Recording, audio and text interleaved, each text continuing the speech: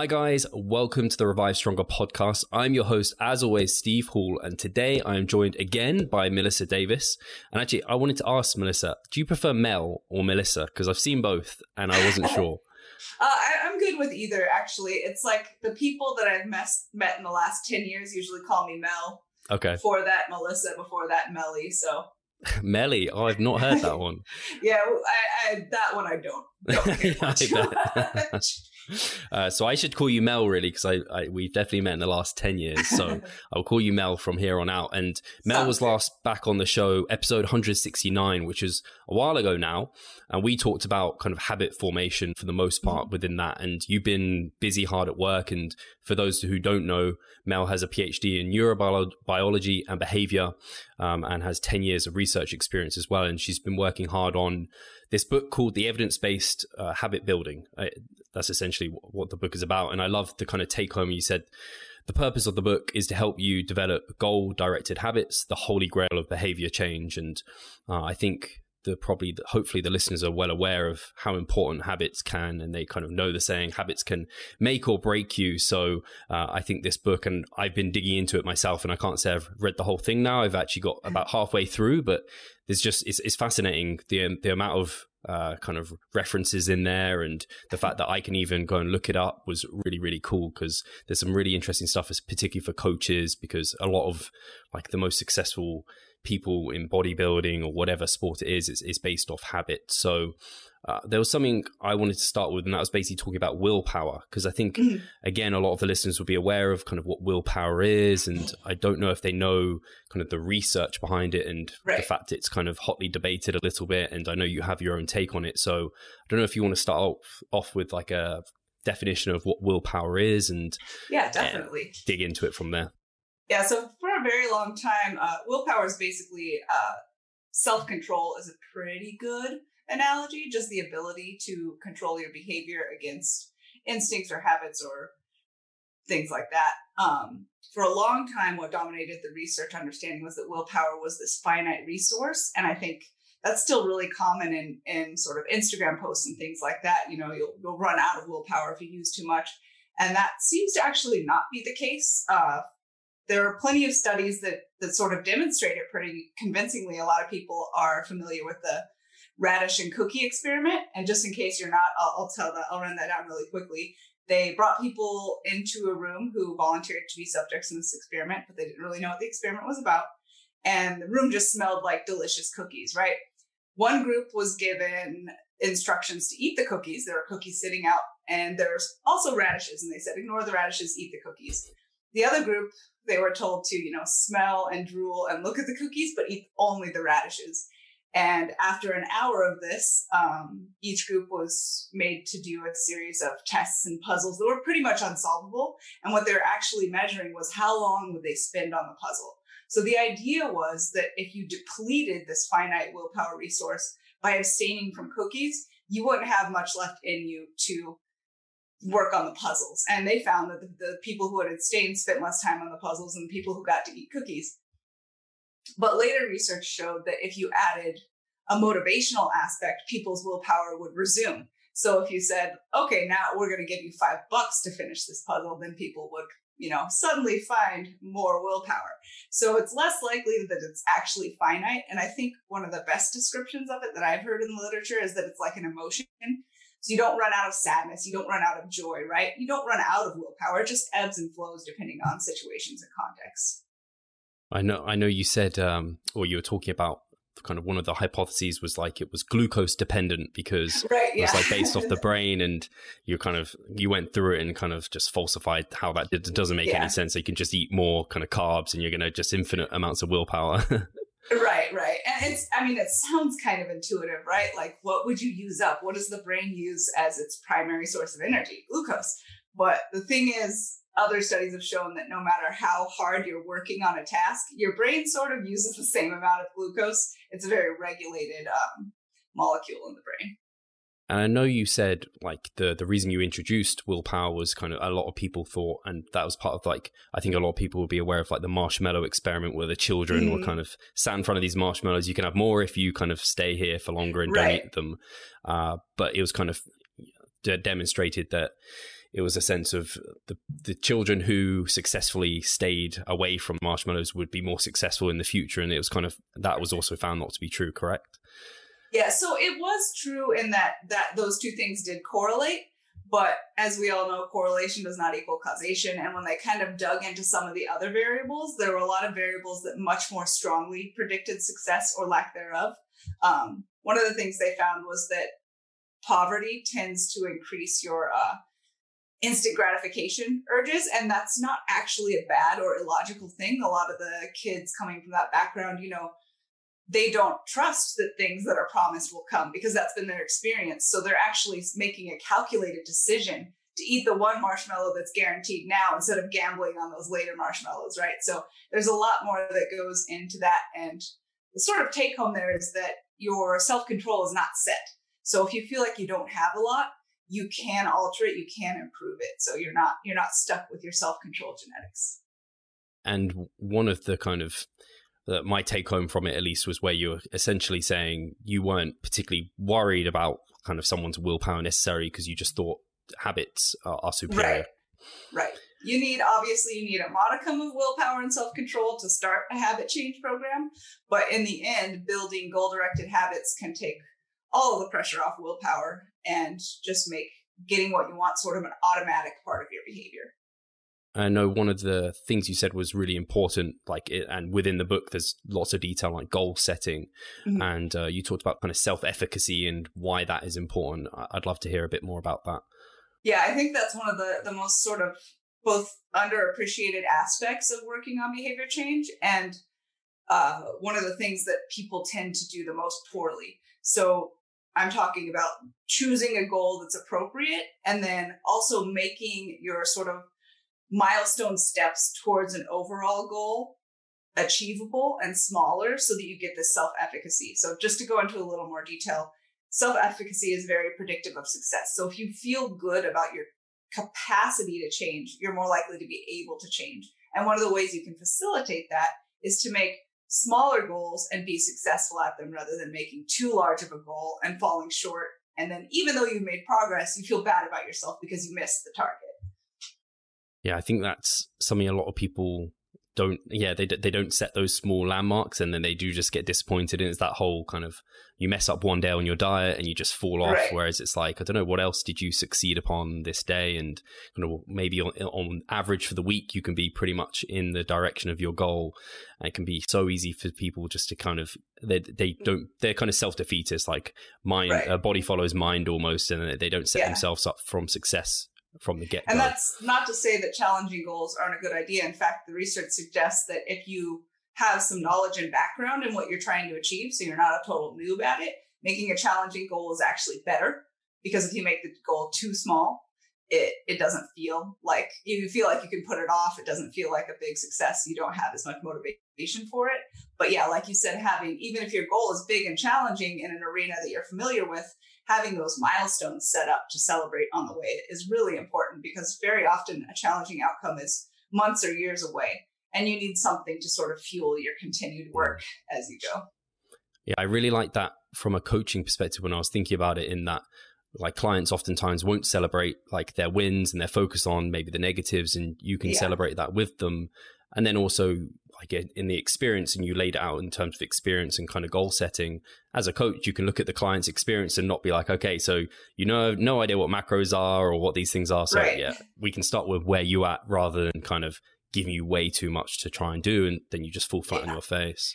Which is very tempting. I mean, even if I look back to my early days of coaching, you learn how to do everything optimally, right? And you know all of these details and you want to give it to your client and allow them to have perfect results, but you really have to consider their position in that arena. It's going to be too big of a leap for someone, like you said, totally new to macros and calories to start lifting 6 days a week and having, perfectly timed meals with exact macro amounts. So you have to take people's position into consideration. And on that note, beginners actually do better with learning goals. So that can be really frustrating to talk a client into. But if you have a super new client, it can be a good idea to say, hey, let's spend 3 weeks just learning about macros and learning how to meal prep.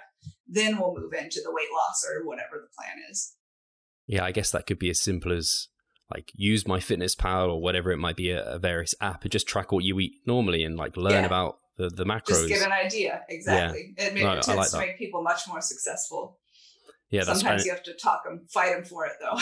People like to get going on progress. Everyone, that's the trouble. I think just generally everyone wants to be more advanced than they are, and they think advanced is better, whereas actually it's like they're the painful things the advanced person has to do to see anything happen. Right, exactly. You don't need it. And I really like the discussion between kind of motivation and the intrinsic and extrinsic goals, because I think a lot like it's so applicable to fitness. So I'd love you to kind of expand on that as well. Yeah, absolutely. That research is really interesting to me. So basically, intrinsic goals are goals or motivations that come from your internal values or like personal passions, whereas extrinsic motivations or goals are based on, social acceptance, an external reward like money or avoidance of shame or different things like that. And the latter tend to be less correlated with actual success unless they're coupled with an intrinsic motivation. So one of my favorite studies that sort of demonstrates that nicely is there's a daycare center, and I'm not sure how they collected the data for this, but the daycare center was having trouble with parents being late picking up their kids. And they thought, you know what, we're going to impose a fee on these parents so they have to pay us extra when they pick their children up late. They imposed that, and suddenly the parents picked up their children even later. So tardiness increased, and sort of the breakdown, the researchers looked at this, were like, well, you took away the intrinsic drive to be a good person to show up on time. You still had some people failing, but they had that drive, that intrinsic drive. And you gave them an external motivation or a way to relieve that intrinsic drive. Well, I was late, but I paid my fee, so I don't have to feel like a bad person. So you can see kind of where the intrinsic drive is a stronger drive. It's just a nice illustration. There's plenty of studies that demonstrate it, but I just think that one's a really nice one to typify what happens. Yeah, it's crazy. It's kind of like now they almost don't feel bad because, I don't know, they're paying their dues now in a different way. Exactly. So it means that turning up is fine. But oftentimes it's not just like it's funny that even just money, and I think a lot of apparently I was talking to my girlfriend about it, and daycare centers and like these places actually use this approach quite often, and seemingly it's still like based off research still isn't going to be working very well for people. It often takes a long time for basic research to trickle into practice and law. Yeah. And something else that was really interesting was, and again, this is an area where people don't often consider it, is the trade-offs. And you mentioned that like a lot of people don't talk about trade-offs, and when they're goal setting, they just think of something and maybe it's pie in the sky, and they don't think about what actually would take to get to that goal. Yeah, absolutely. I like to think about it in terms kind of MRV. Like a lot of people do the same thing with training, right? They're just like, I want to run a marathon, and I want to like increase my powerlifting total, and they have all of these sort of contradicting goals, and I think they can just keep adding training on and continue to be successful. But it's sort of a similar thing with goal setting. You are going to trade something for everything you add. Something has to be traded off because you have a limited capacity to wake and doing things and making change. Yeah, and I know you talked about kind of, I think at least the listeners will know kind of Mr. Olympia and being like Ronnie Coleman or something, and a lot of them people will look up to that person, and he will have had to have made, and I mean, you look at him now, he's clearly made some trade-offs. Maybe some of them arguably could be avoided, but he still made those choices and decisions, whereas absolutely, someone might not consider that they're doing that to themselves when they're going to the goal. Yeah, especially people when you're coaching people and they're a little bit new to fitness, and most of their exposure is going to be these Instagram snapshots, right, of these gloriously fit people, and they don't have, and that's sort of back to the learning goals for new people, is they need to learn about the trade-offs before they set their goals, because they don't realize what does it take for a female to keep year-round abs. You're going to lose about a lot of fun things in life if that's your goal, and that's okay if that's the most important thing to you, but you really have to decide whether it is. Yeah, I think that's particularly when you're setting someone up, especially a female, for like contest prep, and you consider that I think a lot of females unfortunately aren't aware of the implications for menstrual cycle, and the fact that if they probably have to get below a certain amount of energy intake, that's going to lead to loss of menstrual cycle, and then the journey afterwards as well. And that's kind of like, it's scary to think people get into such decisions without knowing beforehand. Absolutely. And basically the takeaway I saw from that and I thought was great is just make sure the sacrifices are worth it, because you'll be in too deep and then you'll be and like... And as a coach, also just imposing the idea that there's not a right answer. If going out on Friday and Saturday with your friends and having food and drinks is an important part of your life, that doesn't make you a bad person. You can still get a little more fit, a little more healthy, but you might not be able to do the year-round abs or contest prep and keep that in your life. And there's nothing wrong with either choice. You just really have to look inside and figure out which direction you're most pulled. Hey, Pascal here. I just wanted to take the moment to talk about our membership site. Inside, you'll find a thriving forum, an extensive exercise library, courses, presentations, and research reviews. All I need you to do is hit the link in the description below and sign up. Yeah, I think that can be really hard for a lot of people, especially when they know like what's optimal, and then they're like, I kind of want to choose this, but do I? And like, what do I want to get these things up? Yeah, it's a really challenge. Even I find like at times I want to be that person that's just always there, and then sometimes I'm like, but do I really want to go all the way there? Is it worth it? Right. Yeah, it's only you can come to that decision, I guess, or you can talk to a coach about it who you trust. They can help you too.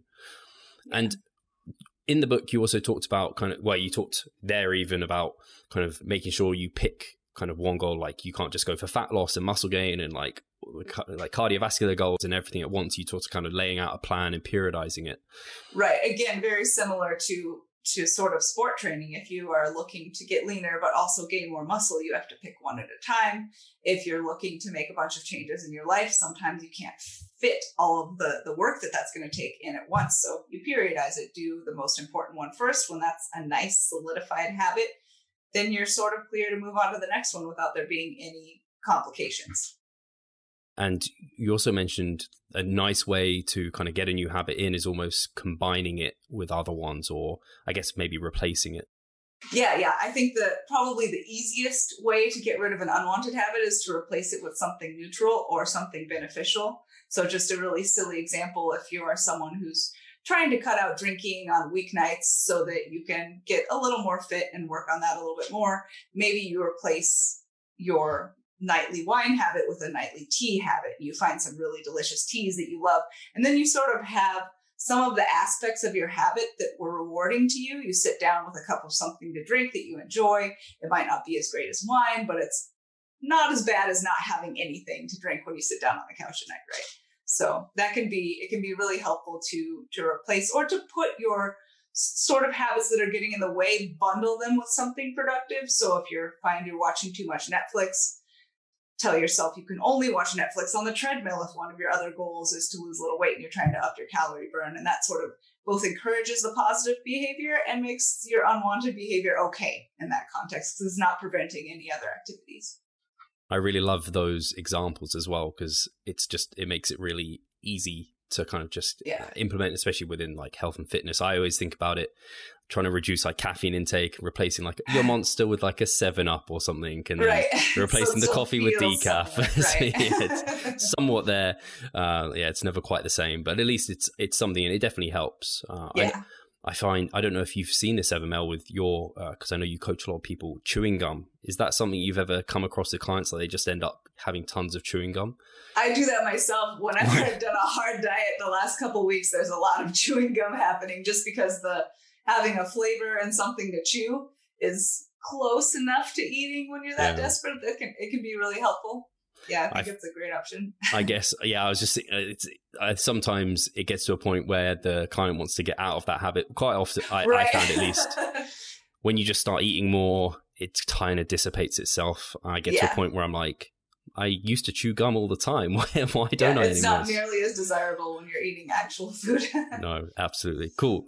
So something I found really interesting, and I find this it's a topic that's been growing over time, over the last few years, is mindfulness.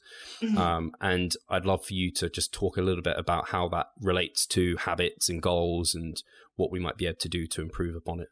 Yeah, absolutely. I've had a lot of people say, I wasn't expecting to find a chapter on meditation in your habit building book. Some people were sort of troubled by that. Others were excited. But yeah, it sounds very hippie and very silly. But the take home is sort of, you can't change your behavior if you're not noticing and paying attention to your behavior, right? And the problem with habits is that they're automatic. There's a trigger or a context that sets them off, and then you behave in that way without thinking about it.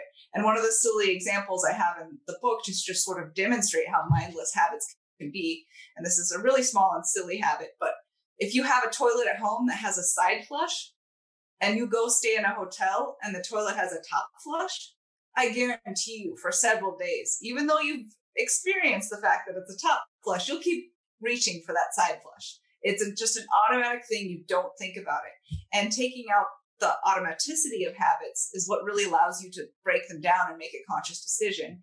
And in order to do that, you really have to be attentive and aware of your behavior and aware of what you're doing. And very often even aware of sort of the emotions and triggers and things that push you towards a behavior in order to take it apart, break it down, and change it. So mindfulness is a really good way to start that.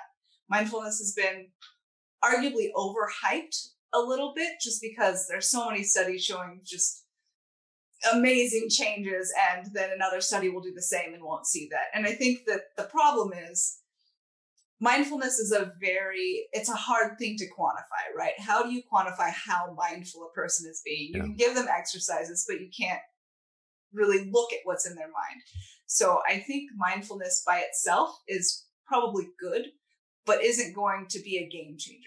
Mindfulness in the context of a full behavior change plan, on the other hand, can be incredibly useful in helping you do, as I said, break down your habits, notice what you're doing, and understand why you do the things you do and when you do them.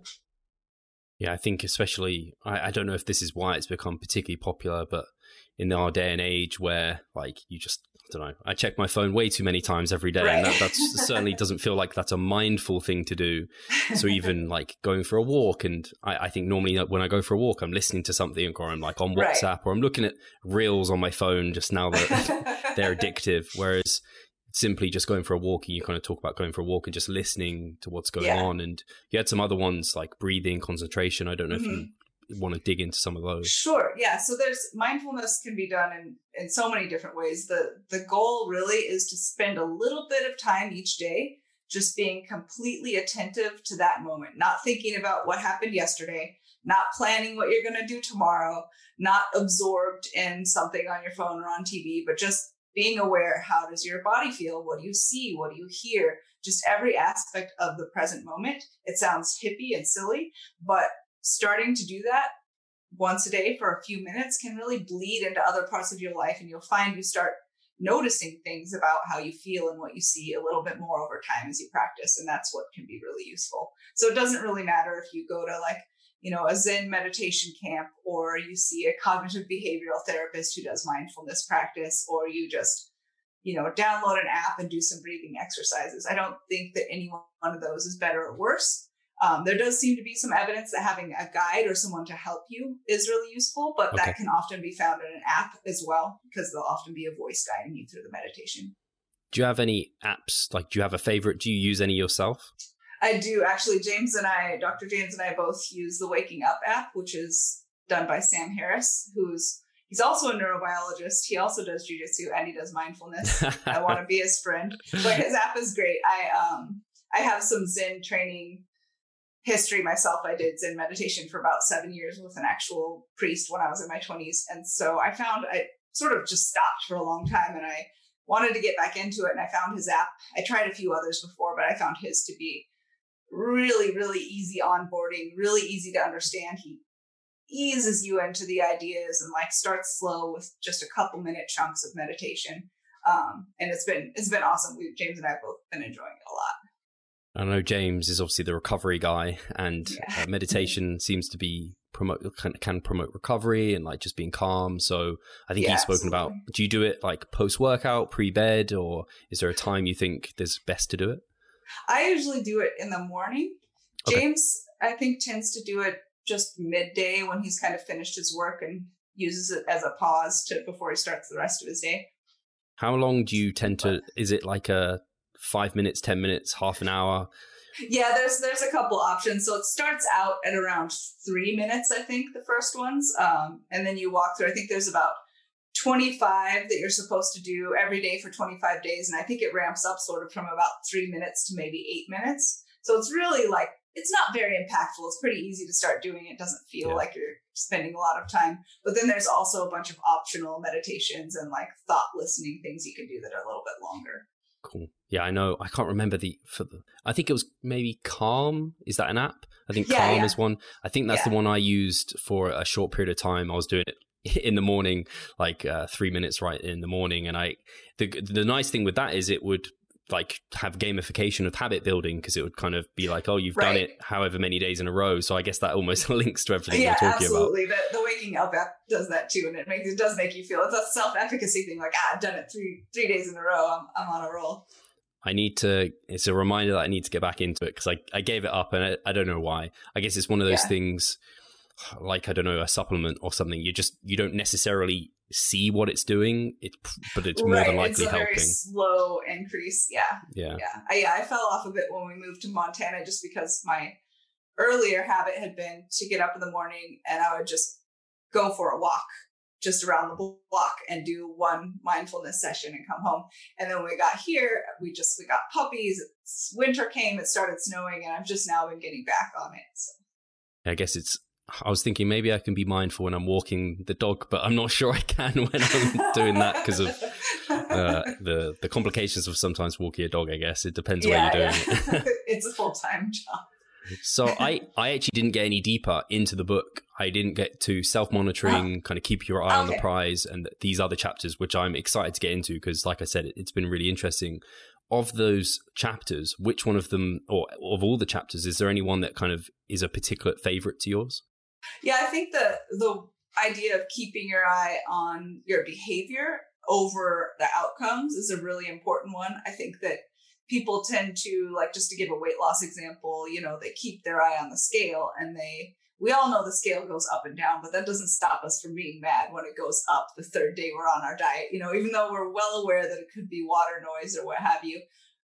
Especially when you're dealing with clients too, who are new and you're trying to explain this up and down, but they're so focused on the scale number, when really what they should be focused on is their behavior. And the more they can make their behavior fit their ideal, the more likely that outcome they want will be to happen. So behavior is also the only aspect you can really directly control in order to promote an outcome. So making a behavior goal of what you're going to do, how much protein you're going to eat, when you're going to eat, things like that, and then celebrating your adherence to that is really the way to go in terms of keeping yourself motivated, developing self-efficacy, and ultimately getting to that prize or that outcome success. Yeah, I guess, is that essentially like being process orientated versus like outcome orientated? Yeah, absolutely. I know. Sorry, go on.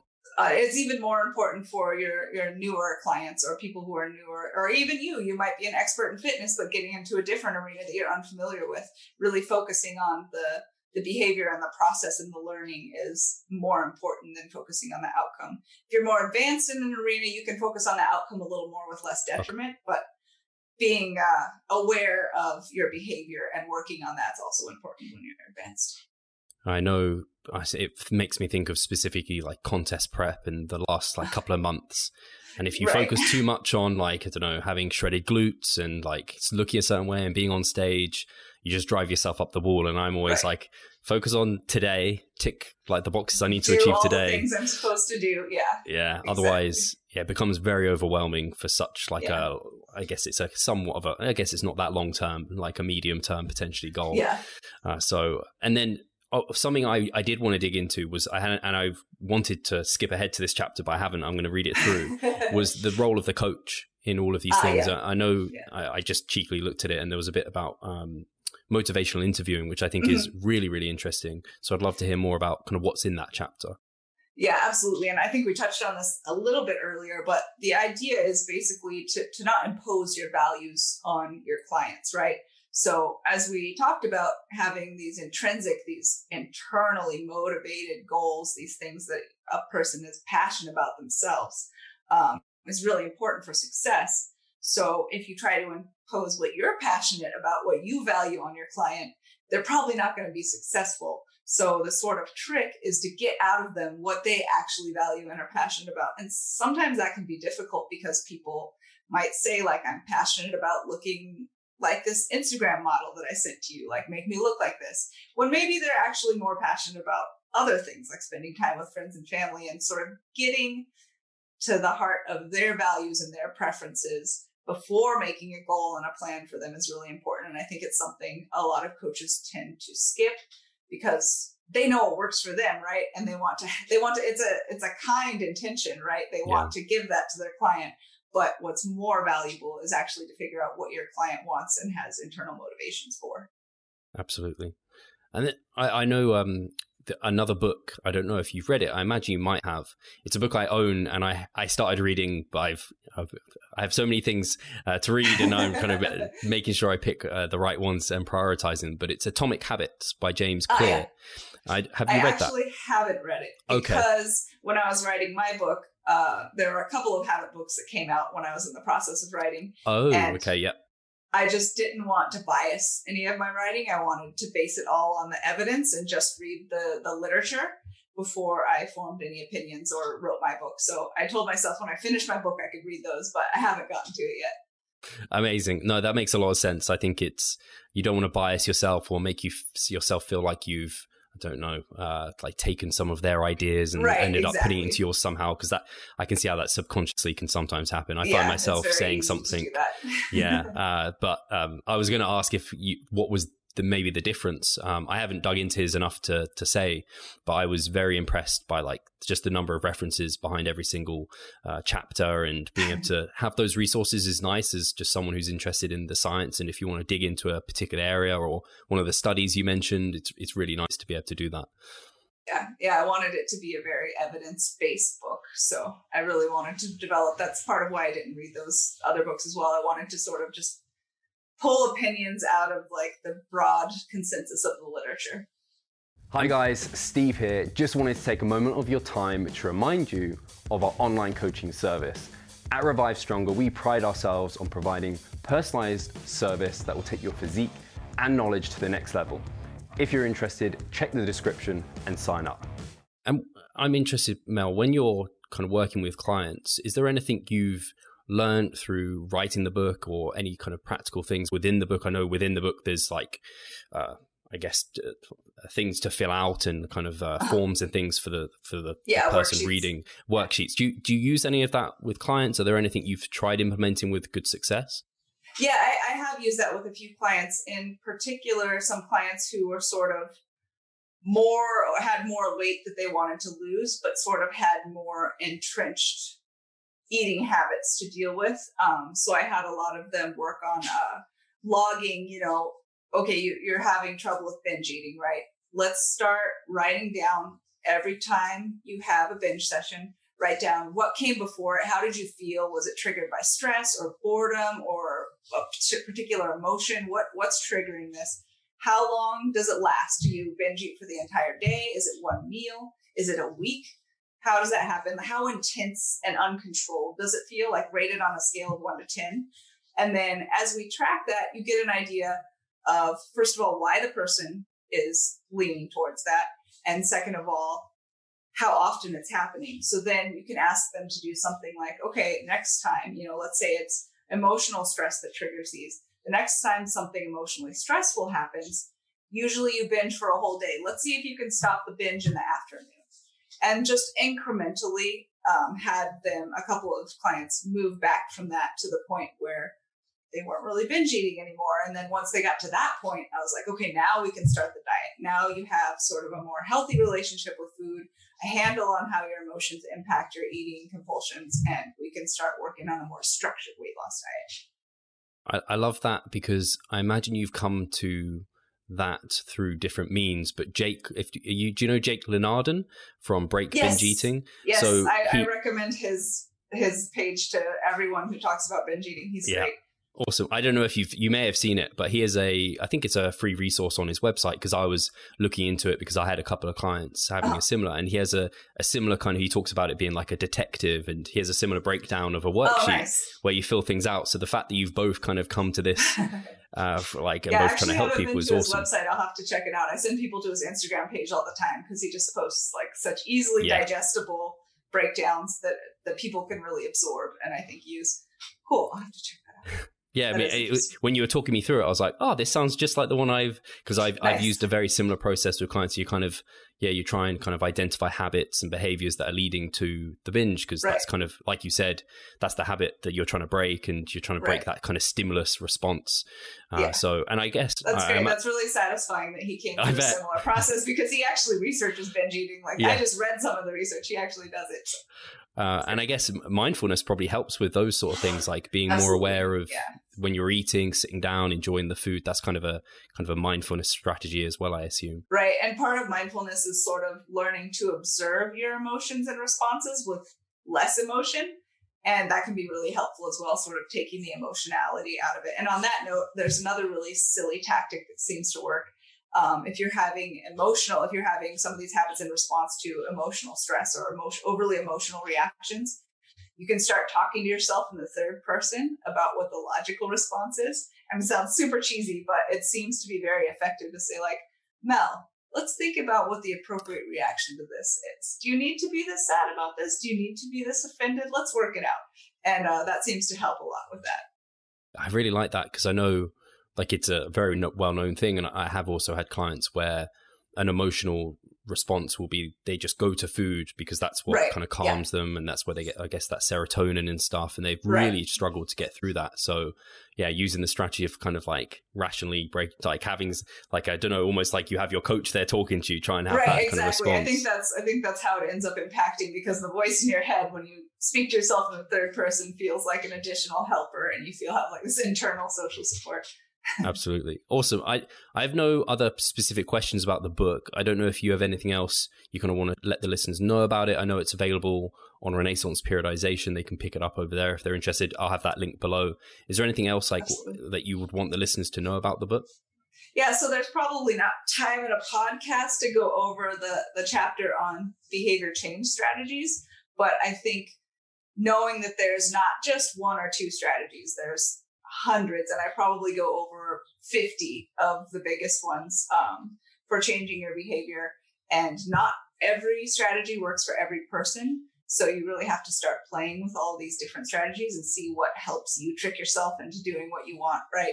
So there's a huge, that was for me very sort of motivating to know that there are so many options, and maybe the couple behavior change things I tried before that they didn't work isn't the end of the world. There's other options.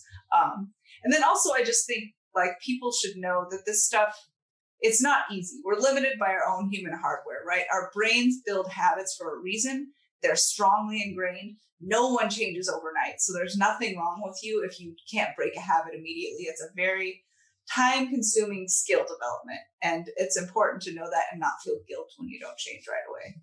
That's my I like final words.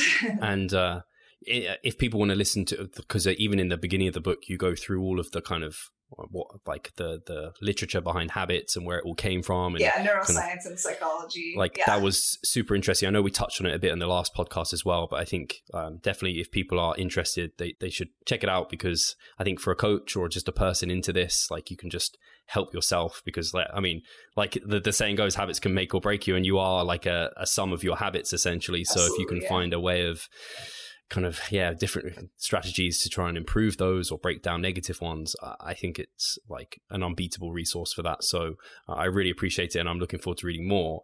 I have you for a bit more time, Mel, and I did this with James at the start of when I interviewed him last time, and people enjoy actually just hearing what you're up to. So I don't know if you have, like, do you have any goals in the meantime? I know you train with your martial arts and other various aspects. What's happening in Mel's world at the moment? Yeah, I've actually taken jiu-jitsu down a notch now that we've moved to Montana. I've switched to some very Montana goals. I bought a mule. And nice. I'm learning all about how to train equines and, what the names of different parts of saddles are. So that's definitely one of the goals I'm working on, is I have specific days and times of the week that I go see my mule and work on training him, and he works on training me. So that's been really fun. We've been kind of learning about living in the woods out here, like how to dry wood and chop wood and things like that. So those are sort of the new things in my life now, is becoming a country woman. Do you train from home still, or do you train like where James trains? Oh, lifting, you mean? Yeah. Yeah, we have a garage gym, which has been that's been a transition for me growing up in Southern California, where the coldest winter day was 40 Fahrenheit. Right. Now sometimes the garage is 15 Fahrenheit. Wow. So it's been an interesting thing, but that's definitely been a challenge, is convincing myself to continue my lifting schedule when I know I'm going out into that freezing cold garage. But so far, so good. I guess the good news is, as you guys, particularly at Renaissance Periodization, talk about how comfortable maintenance can be, like you can certainly maintain with very little. So I guess that's at least a plus there. And then do you have any other like future projects? Are you working on any other future books or anything? Or there's a couple books sort of in the works, but might not be out this year. I'm not sure. We're working on a diet psychology book and a book on weight maintenance, post diet weight maintenance. There's a training app in the works. I don't know if I'm supposed to say that. I don't know when it's coming out, but that should be really cool. Mike's probably teased about it at some stage. I feel like that's something I kind of knew was happening without you saying anything. So I'm sure the listeners are kind of thinking that's probably in the pipeline. I think I'm okay to say it as long as I don't give any date release promises. Awesome. No, that sounds really, really exciting. And I don't think I actually ever asked, how long were you working on this specific book? How long did that take you in terms of years? So I wrote for about 1.5 years, but I read for about 2.5 years. Wow. Yeah, I guess that's what it takes to put together such a well-written and well-rounded book, and well-referenced as well. Because that's the thing that I always think sets apart like the Renaissance Periodization like books, with all the references, so kind of you can check out the evidence rather than just you pick up a book off like the library shelf about habits, and I mean how much of it is just based off their own experience, which might be fine, but it's always nice to have the studies there. Be like, I have a PhD, listen to me, right? Yeah. There's crazy people who have PhDs. I know from being in a PhD program. So having the references and having people be able to look into it for themselves, I think is a really important part of being a scientist with integrity. Yeah, absolutely. Well, Mel, thank you so much for coming on. I know people are going to want to learn more kind of where they can kind of keep up with you. I know you're posting on Instagram quite regularly with good information at regressive_underload, isn't it? Yep. Yeah. Where did that name come from, by the way? So it was actually Ryan Short, who's one of the fitness people we met in Australia. I know Ryan. Yep. Yeah. He sent me like this joke picture. It was a kid who had some interesting disorder where he was really jacked when he was young, and then later in life he just didn't lift, and I guess that went away, and he said, haha, regressive underload. And I just thought it was such a funny play on progressive overload that I was like, you know what, that's my IG handle. That's great. That might have been like I know there was like that Tarzan kid who like he got trained by his dad when he was younger, and then he kind of gave it up when he was older. Anyway, Mel, this has been great. I think honestly, like we said before, like habits are such a big deal. I think the book's going to be really helpful to a lot of people. Hopefully this chat has kind of brought them into at least looking into it a bit further and potentially picking it up. And yeah, thank you so much for coming on, and we'll talk to you soon, guys. Thank you so much for having me.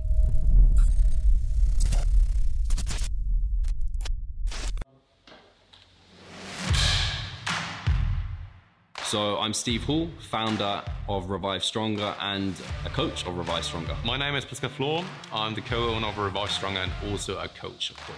Revive Stronger has probably been going solidly for 3 years, roughly about 3 years. Revive Stronger, to me, it is becoming kind of my child, my foster child. It's the gathering and getting together of like-minded people. We've been expanding the coaching team, which is helping us help more people.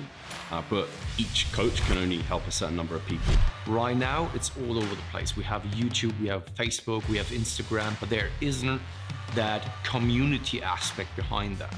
And so the next step for us is developing a membership site. So basically, we want to create a family and a community that is then benefiting from another. A really cool community for people within our little niche is going to be a website. They will get early access to our podcast. You can access us, ask us questions. The community aspect, we have a forum there. You can ask questions, but also you can log your journey. There's also going to be courses on there. Courses, presentations on different topics. Discount of past seminar footage. We will log our journey as well. We'll start vlogging. We're going to have documentaries. Our entire athletic journey. Furthermore, they get access to an exercise video library. The exercises that we love for hypertrophy and maximizing hypertrophy, we're going to go through those in depth, telling you how to execute them. We kept them concise and also mobile friendly so that you can watch them in between your sets. I'm super excited to grow this community. The amount of value that we're going to be delivering is huge, and I'd love you to be part of it. You will get so much out of that. I'll see you inside.